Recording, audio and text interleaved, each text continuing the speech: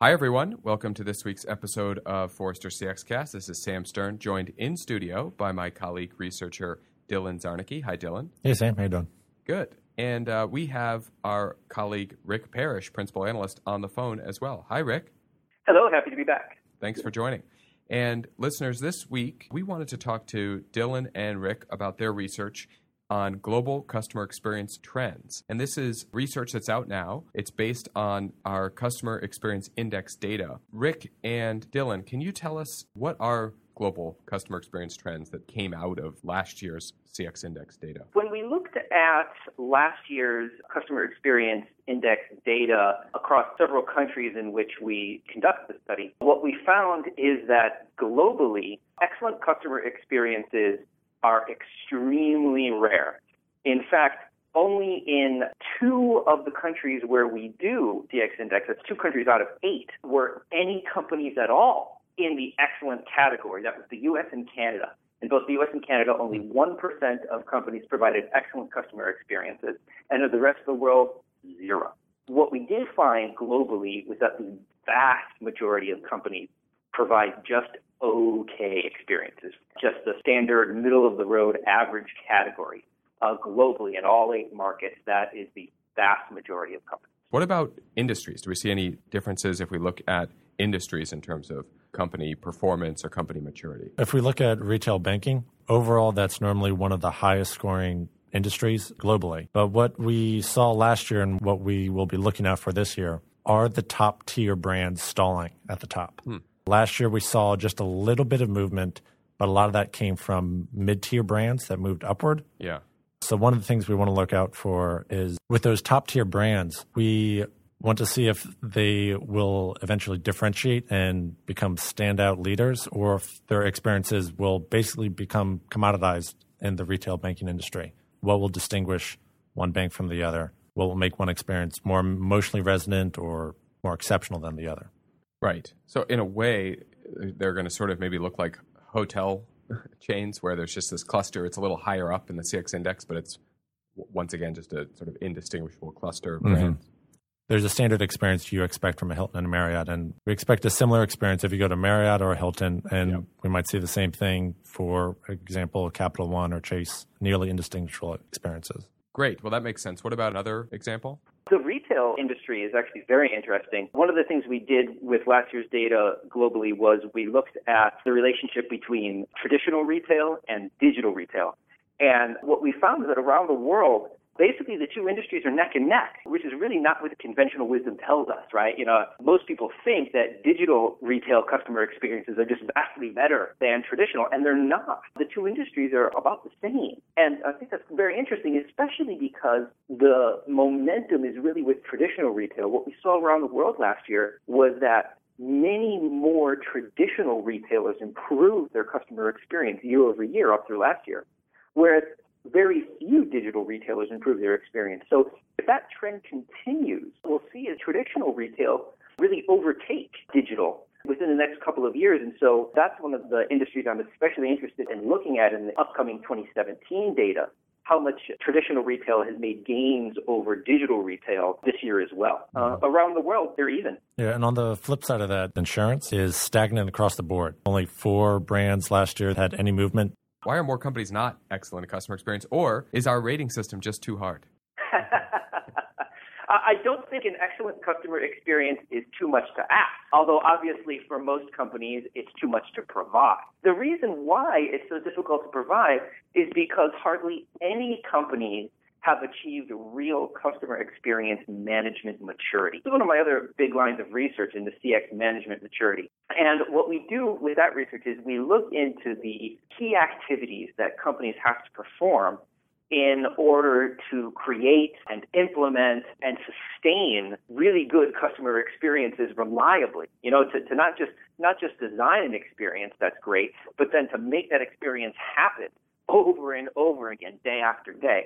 And there are key activities, that companies have to perform in order to do that, and hardly any companies actually do. When we look at what we call the 6 competencies, which are the sort of 6 categories of activities that companies have to perform of CX management maturity, what we find is that only 3 or 4% of companies perform any of those at the highest level, and that absolutely no company performs all of them or even most of them at a high level. So really what it comes down to is that companies around the world just aren't ready. They're just not organizationally prepared to create and sustain excellent customer experiences. We, as a company, Forrester, have been writing about customer experience for almost 20 years, right? The idea of it, the discipline goes back even further than that. Why are so few companies mature? The way you're describing it, it sounds like a prerequisite to be excellent at customer experience. And we've written a lot, maybe we can talk about it too, the business value of being excellent at customer experience.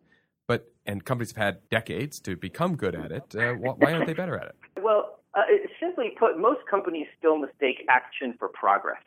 They do a lot of stuff around the customer experience, but they don't actually drill down in a scientific, systematic way and understand what they actually have to do to improve the customer experience. They don't identify the drivers and then prioritize those drivers in terms of what's most important and what they need to improve the most. The exact sort of things that the CX Index studies, right? It drills down into those drivers, and what we see is the companies just take action for progress. They do a lot of stuff. They don't focus where it's important. Yeah. And so what they never do is they never build this systematic CX management readiness for reliably providing great experiences. It's unfortunate, but that's what we see. And so that's why I think looking at the interaction between these 2 lines of research is really interesting, between CX management maturity and the CX Index. And actually, when we actually look at the CX Index and CX management maturity, what we see is that really there are no real CX leaders. And here's what I mean. When I say leader, what I mean is a company that improves its customer experience and then keeps going.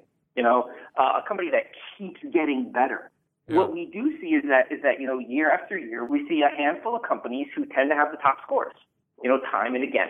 But they haven't been improving. They rose to the top early by doing sort of basic fixes that more and more companies are doing now that are causing them to catch up. So that lead is diminishing. But these companies haven't gotten any better in years. And so they're not really leaders. What I call them is languishers. They kind of got to the top and then just been sitting there. And then you get those companies who I call the lapsers. These are the ones who rose up as high as they could get, thanks in large part to these sort of same basic fixes. But then they got lazy and they started backsliding. So I call them the lapsers. And then the vast majority of companies, though, about 40% or so, are what we call the locksteppers. They just sort of move around in a mass, a little up, a little down, but they're not really distinguishing themselves from each other. They're all just a lump. And then finally, there are those ones at the bottom, those laggards. And those are the ones who started on the bottom and they stayed on the bottom. And some of them are doing nothing with CX, and some of them are chief among these companies that I said mistake action for progress. They love to try to impress us with the sheer number of things they're doing. But what we come away with is this strong impression that they have no focus. I know the new data for our CX Index in 2017 is back, and you're working on research based on it now. Do you anticipate a change in scores? Will we start to see some more companies translate knowledge around what makes good management maturity into real discipline there that leads to CX excellence? Can you preview for our listeners a little bit what we can expect to see in the 2017 CX Index data? Sure, yeah, you're right. Yeah, the 2017 data is back. We plan to release the U.S. Customer Experience Index 2017 report within just weeks, followed shortly after that by Canada and then a few others. That effort's just starting now. When we look back at the CX Index data then, as well as the CX management maturity research, I don't expect to see any sharp increase in the quality of customer experiences this year as compared to last year. I still expect to see very few or no companies in the U.S. providing excellent experiences. I expect the vast majority to still be in that nearly okay category globally, because based on the CX management research that we just completed recently also, very few companies have built that capability, to create and sustain those sorts of experiences. So I wouldn't look for any major sort of global improvements overall. Certainly some companies will go up and some will go down and some industries will improve. And there'll be a lot of interesting news in there for industries and brands. But don't look for a massive turnaround in the quality of customer experiences in the bulk of the economy. We carry on with our muddling through and your 4 Ls, suggesting that we just aren't going to see any breakaway customer experiences. Rick, what about the idea that, on the one hand, you've got a lack of discipline around CX management maturity, and that inhibits scores from rising? What about rising expectation, raising the level that companies have to hit just to maintain their scores? That's going to be very interesting to see this year because we do know that customer expectations continue to rise. And what are we going to see when we really dig into the data, the 2017 CX Index data, about this interaction between customer expectations and what companies are capable of? It's certainly possible that we might see many brands that thought they were safe drop in score on the CX Index not because they're doing anything wrong, but because they're not doing anything better, right? And if customer expectations continue to rise, and a brand doesn't get better along with those expectations, then the customer experience declines, right? And that's going to be very interesting to see in the data. I suspect there are going to be any number of brands who thought that they might have gone up or at least stayed the same who are going to find that their scores have dipped. And there are some industries where in our global trends research last year, we saw some very interesting trends. It's going to be fascinating. I'm personally very interested to see what happens with those particular industry trends last year globally, because there's some places where there's some especially interesting things going on. Great. We'll look forward to that research coming out. So, listeners, I will point you to, for now, Global Customer Experience Trends 2017, a report from Rick and Dylan. And Rick and Dylan, thank you both for joining us on CXCast. Bye for now.